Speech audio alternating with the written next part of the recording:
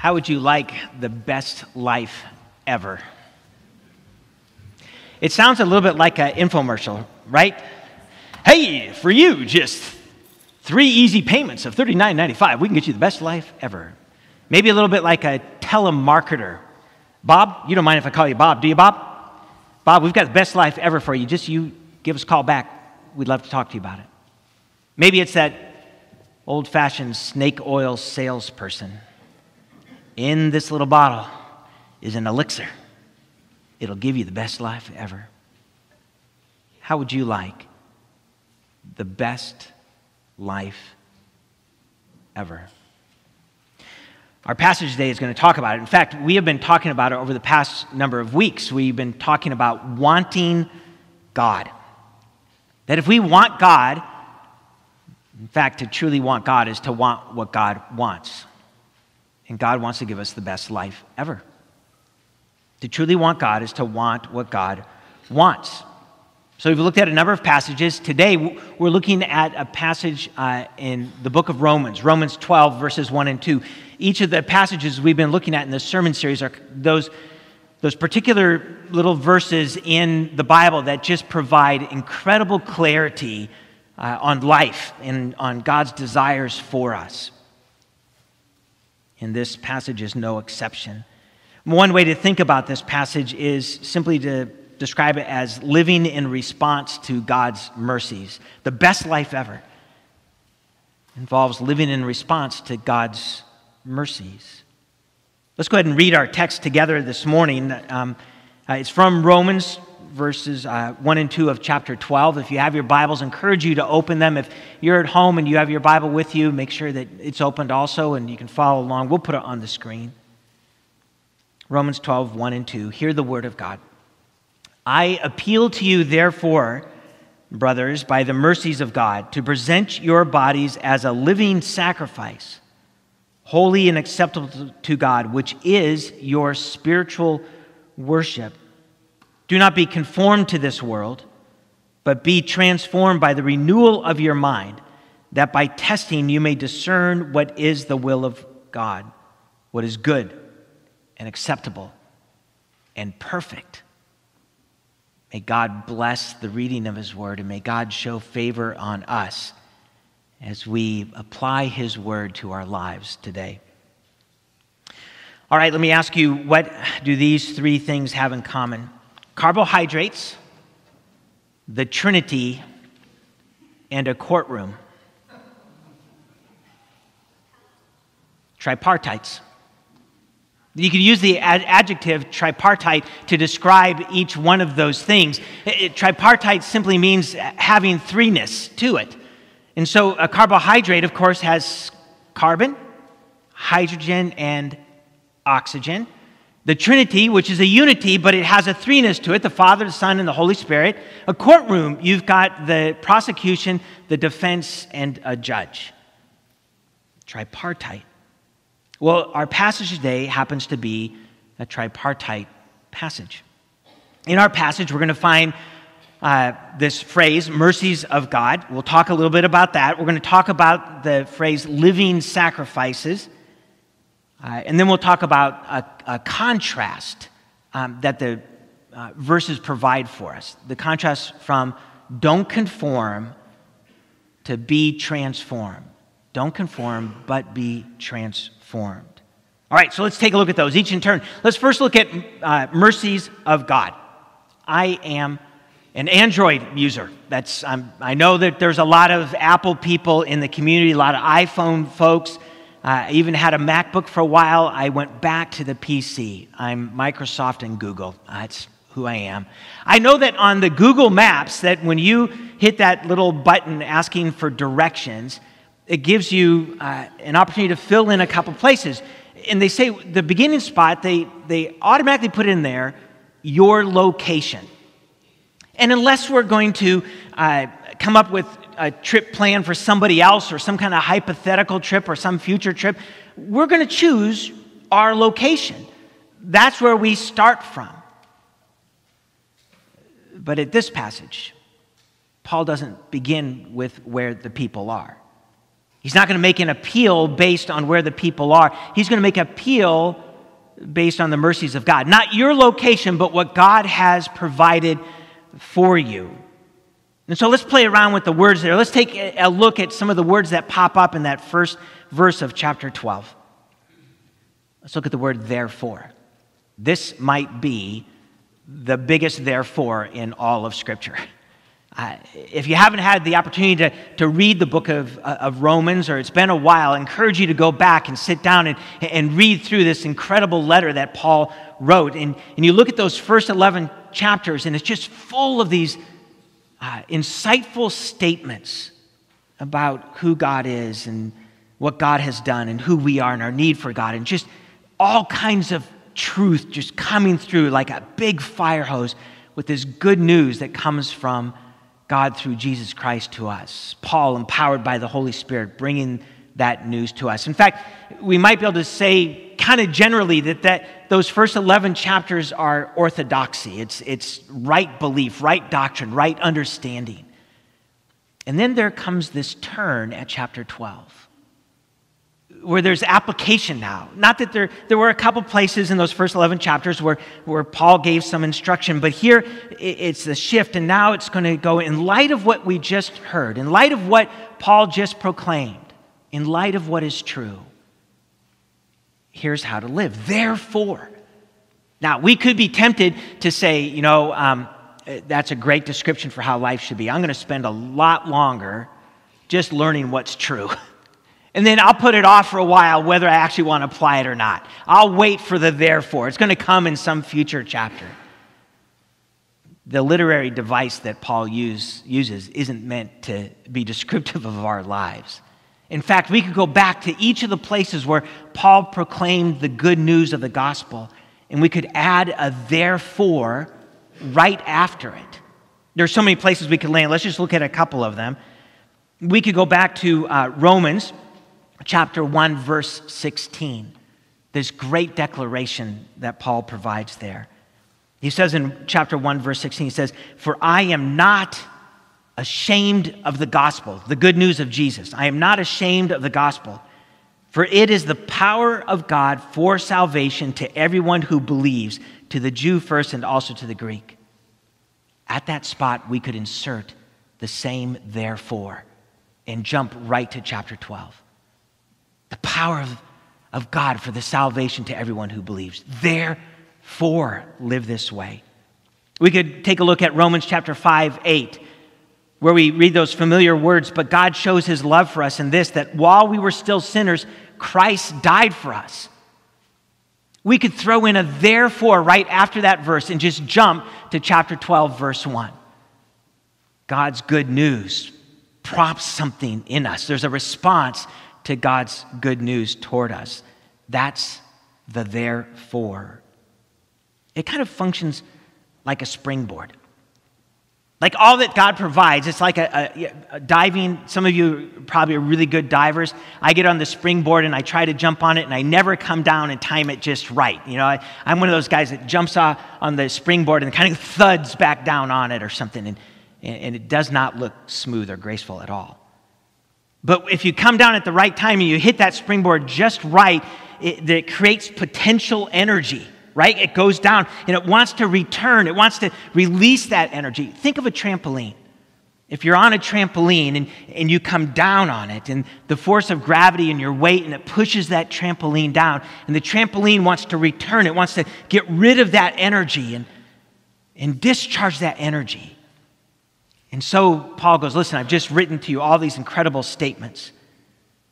Orthodoxy is to give way to orthopraxy, right practice. We springboard off of what he's provided. Then we can look at the words brothers and sisters. I think Paul would be very comfortable that if we would translate brothers into brothers and sisters. It was the understanding of the time that this would mean all of the followers. Brothers and sisters. In other words, this means you. Okay, I'm going to use an illustration that if you're part of Gen Z, my warning is that you're going to really have to work hard with me on this, okay? All right, so we're going to go back to when I was in high school. I was my senior year in high school. There was this comedian that was blowing up at the time, just huge. His name, and you may have heard of him if you're in Gen Z, but maybe not, but because he's an old guy now. His name is Steve Martin. So, you guys, so Steve Martin. So you're probably right, Steve Martin. What old guy is that? Steve Martin was huge. He was like this world-known comedian. Back then, we didn't have, the kind of radio where you can dial into anything you want to listen to, the Sirius XM. You couldn't do that back then. So you had these vinyl albums, and you'd even have comedians that would put out an album. Well, Steve Martin was blowing up. He was making a transition to become the lead actor in movies. And so in my senior year, Steve Martin happened to have a sister that lived nearby where I was living at the time in San Jose, California. And so there was this pre-showing of his first movie that he was starring in, The Jerk. The Jerk. All right? So somehow I got a connection, and I was invited to the pre-screening of The Jerk. And Steve Martin was there, and he spoke, and we had... It's not like he wouldn't go like right now going, I met Bob Jordan at the screen. He didn't know I was there at all. All right, so in this movie, all right, he's playing the role of Navin R. Johnson.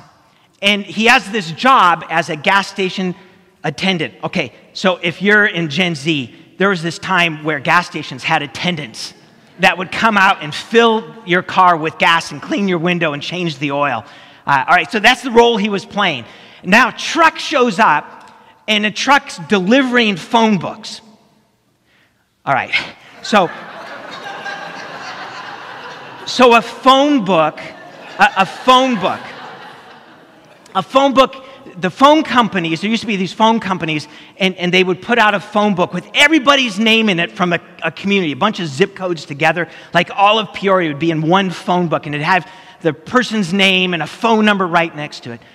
So Navin R. Johnson, the role Steve Martin, the old guy Steve Martin was playing back then, he goes out to the truck, gets the phone book, he opens it up, page 73, Johnson, Navin R. He goes, in print, my life is going to change. Okay, that's ridiculous. That's a long illustration, all to point out this. Your name in print. This is you. This isn't just some old ancient text. Paul says, therefore, brothers and sisters, and if you are a follower of Jesus Christ, then you are a brother or a sister or a brother to the Apostle Paul, and he's writing to you through the power of the Holy Spirit, through the work of God, the stewardship of the church. This text comes to you, and it has you right in it. Therefore, sister, therefore, brother, he says, I appeal to you. I appeal to you.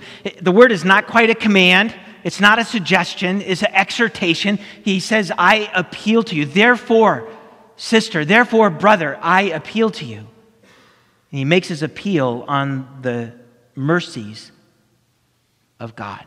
That's the starting point. Therefore, sister, therefore, brother, I appeal to you. By the mercies of God, through the mercies of God, through God's forgiveness, through the gift of God's work in Jesus Christ on the cross, your justification. He makes an appeal through the gift of salvation, the gift of fellowship with God, the gift of freedom from the tyranny of the power of sin over our lives. He makes his appeal based on eternal life and all the love, that nothing can separate us from the love of God. Upon this, Paul makes his appeal to you and to me. If that's the first part of the tripartite passage, let's look at the second part, living sacrifice. Living sacrifice. Now, if you happen to be colorblind, my apologies about this screen. All the words probably look the same to you. What I've done is I've actually put different words in different colors. And so the words that are highlighted are words like the words bodies, holy, acceptable, spiritual worship. You know, if we were hearing this passage back in that first century, we would have firsthand knowledge. We would be aware of temples, not only the temple in Jerusalem, and maybe some of the folks in Rome didn't have a firsthand experience of that, but they would have known other temples. They would have known sacrifices that would have been made. It would have been part of the culture. They would have known the need for sacrifices to be holy and to be set apart. That there was something about what you brought in as part of your worship experience. Back then it was animal sacrifices, and in the Jewish faith it was super important that that would be an unblemished animal. You wouldn't bring something blemished. You wouldn't bring less than the best to God. Worship demanded that there would be this alignment between your heart and the act of showing honor. You wouldn't just kind of phone it in or be phony about it, but you would bring your best as part of your sacrifice.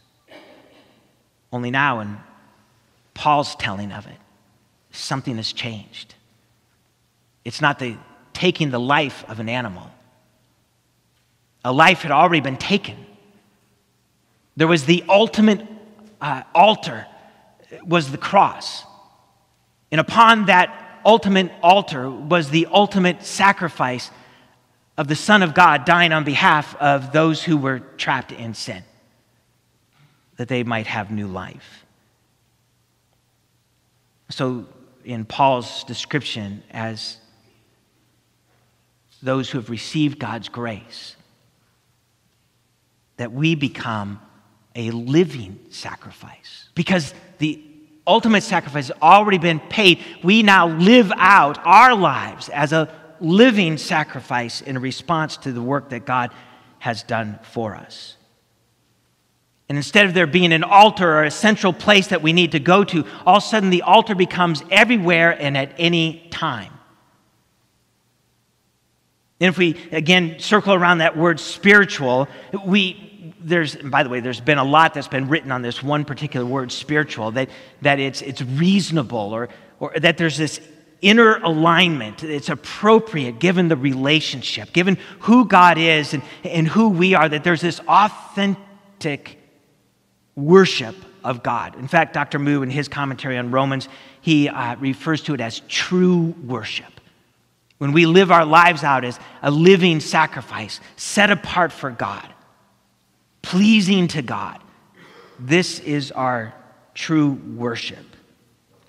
Do you know in the Old Testament, there was a really, this teaching that would go on just even by the way that the people of God were called to lay out their camp. That as you move toward the tabernacle, the meeting place with God, as you would move toward it, things would become more sacred, more fine, more set apart. And so even if you look at the garments and the rest of the things that were involved in making the tabernacle, the closer you got to the Holy of Holies, the closer you got to the central meeting place with God, the more sacred there was this set apartness was. You go from the profane to the sacred. But what Paul's laying out is because of the work that God has done through Jesus on the Christ, everywhere becomes sacred. The opportunity for everywhere and at any time to become sacred. You might say, well, doesn't that just lower the meaning of sacredness? Doesn't that just bring that, if everything's sacred, then can anything be sacred? No, what makes it sacred is Jesus Christ alive in us. The gift of the Holy Spirit, that we have received the Spirit, and wherever we go and wherever we shine light, that opportunity is one in which God is glorified. It doesn't bring sacredness down. It lifts up and elevates everywhere and any time. Through Christ, everywhere becomes sacred. The potential to live that out, to leap off of the mercies of God and to present His goodness to others. As people encounter you, as people encounter me, the opportunity for us to be living sacrifices showing the love of God. You know, one of the things that living sacrifices reminds us of too is that it's not metered. That faith is not meant to be metered, it's like portioned out in small amounts. That it's not a partial living for God. That we don't just go, I'm good with this, God. Thanks for your mercy. Thanks for your love. Thanks for Jesus. But this is about as far as I want to go. living sacrifice is an all-out way of living. In order for that to happen, I need you, and I believe you'll need me, and we need each other.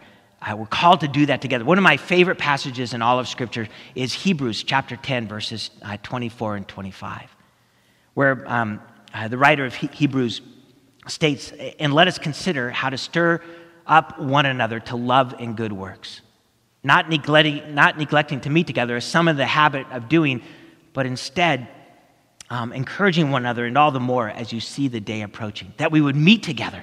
And I love that word. I love how different translations translate the idea of stirring up. So ESV has stirring up. Let's stir up one another to love and good works. You kind of get this big spoon out. We just stir up one another. So the NRSV has provoke. So let's provoke one another to love and good works. The NIV, it kind of goes all country and western on us. It says, let's spur one another, kind of, yeehaw!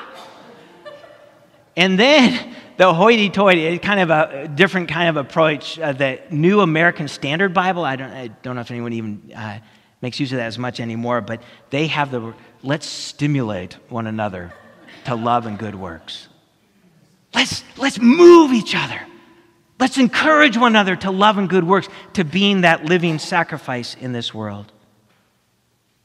Regardless of what you might think of as politics, there was, I remember this line, this encouraging line that the Reverend Jesse Jackson provided a long time ago. He's an activist and a politician and a Baptist pastor, and he appeared on Sesame Street just long time ago, but he was quoting from a poem, and he used these words, "I am somebody. I am somebody."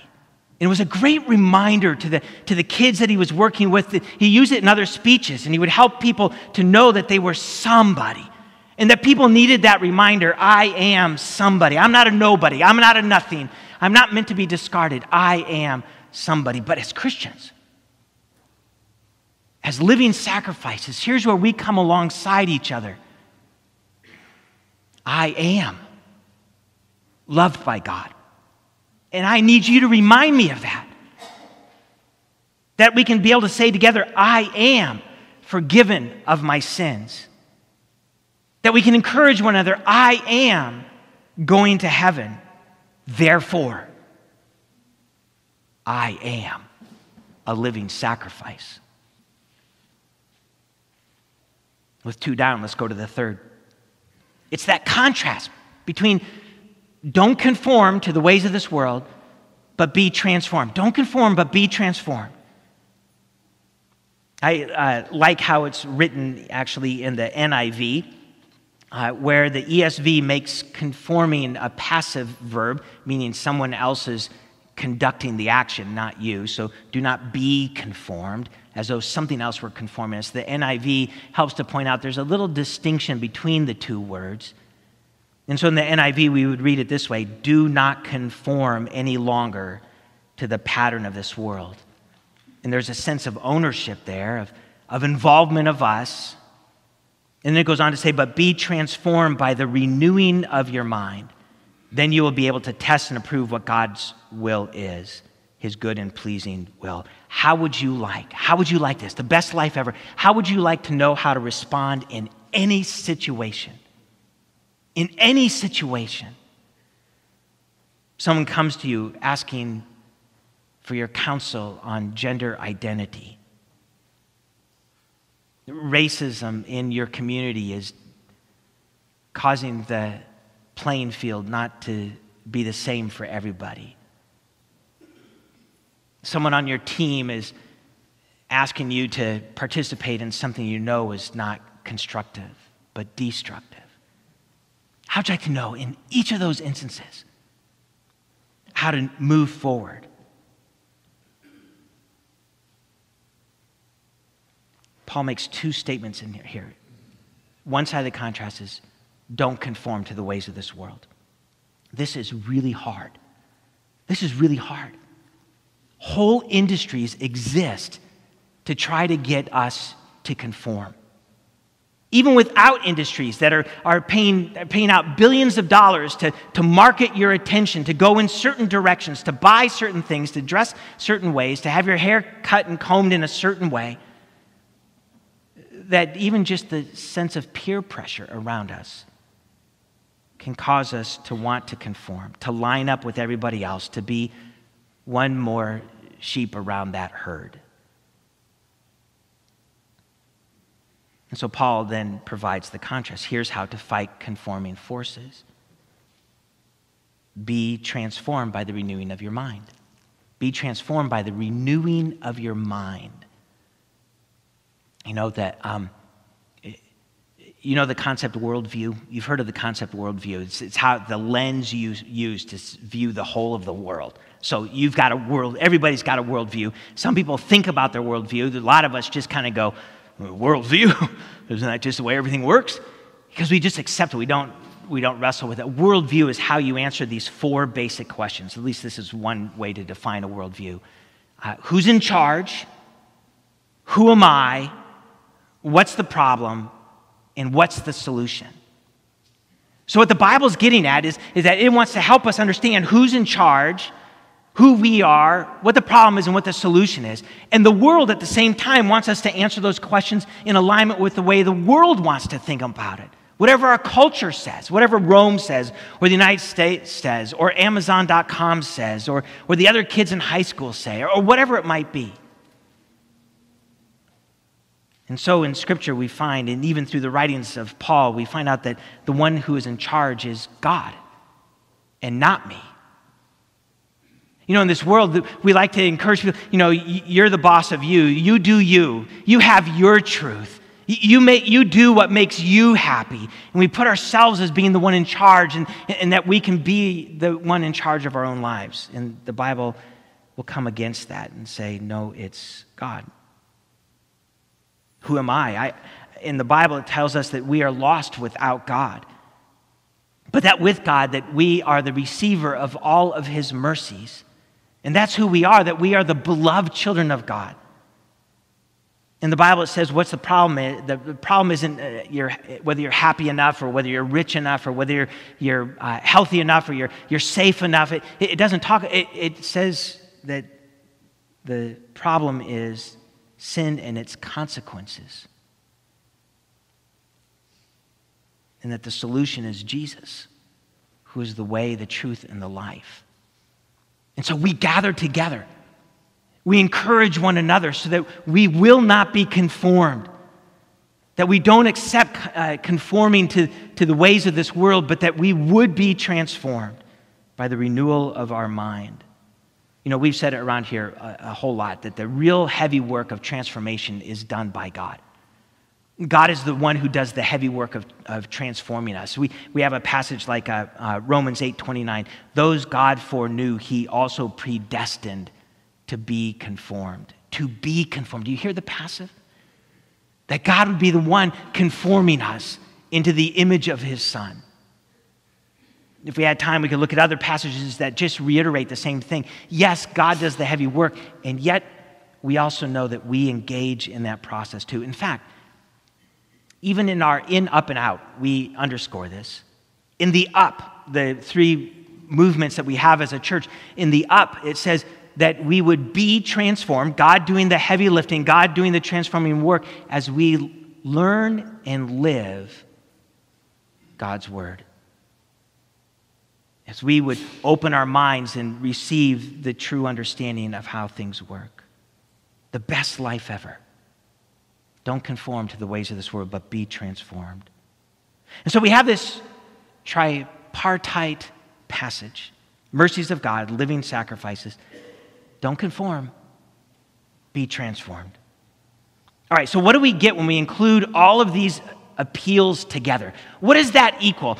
I thought I'd throw in an equation for those of us that like equations, all right? Those of you that get a little nervous with a plus sign, even a plus sign, be at peace, all right? What do we get? Well, let's play with it first. Let's say we take out the mercies of God.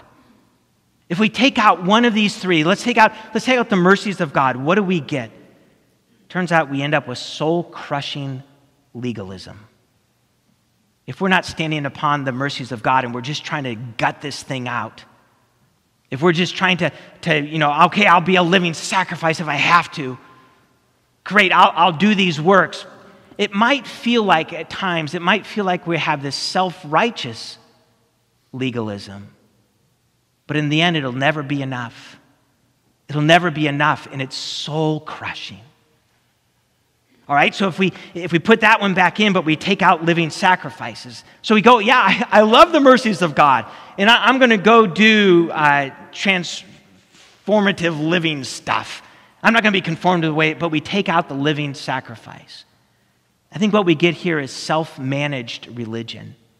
We become the ones in charge of the valve about how much of our life is given to God. I can fit in being light to the world this weekend, but next weekend I'm all booked up. I don't have the energy. I don't have the inclination. Catch me maybe next month. Do another mission project then, because I might have more space in my life then. All right, so let's say we throw living sacrifice back in, all out living for God. What if we remove don't conform, but be transformed? I think what we end up is with a dead, lifeless faith. James said it, faith without works. We can go around saying, listen, I believe in the mercies of God, and I'm a living sacrifice, but if there's no change in our behavior, no change in our choices, as James says, then our faith is dead and without life. But when we put all these together, when we put the three parts back in, the mercies of God, living sacrifice, and that contrast of don't be conformed to the ways of this world, but be transformed by the renewal of your minds, what we get is a joy-filled, God-centered, light shining, a life pleasing to God. The best life ever. To want God is to want his mercies. To want God is to live as a living sacrifice. To want God is to no longer be conformed to the ways of this world. To want God is to want to be transformed by God as we learn and live his word. The best life ever. Our scripture reads, I appeal to you therefore, brothers and sisters, by the mercies of God, to present your bodies as a living sacrifice, holy and acceptable to God. This is your spiritual worship. Do not conform to the ways of this world, but be transformed by the renewal of your mind. Then you will be able to discern the will of God. That by testing you may discern what is the will of God, what is good and acceptable and perfect. Let's pray. Father, we thank you for the gift of being able to hear from Paul in his teaching this passage.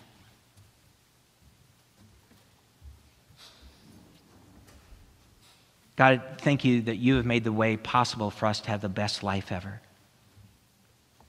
For some of us, it's really hard to let go and to let that life be ours. We like being in charge. We like when we get the approval of the world around us. God, may you keep working in us. Would you continue to renew our minds, that you would continue to transform us, that we would be able to adopt and see clearly and live out the best life ever, the life that you have for us in and through Jesus Christ, full of your Spirit as we follow your lead. We thank you, God, that you've given us these elements this morning that we might be able to celebrate the meal that brings our attention back to all that Jesus accomplished on the cross. Would you set these elements aside for your glory, for your use in our lives this morning? We give you thanks. In Christ's name, amen.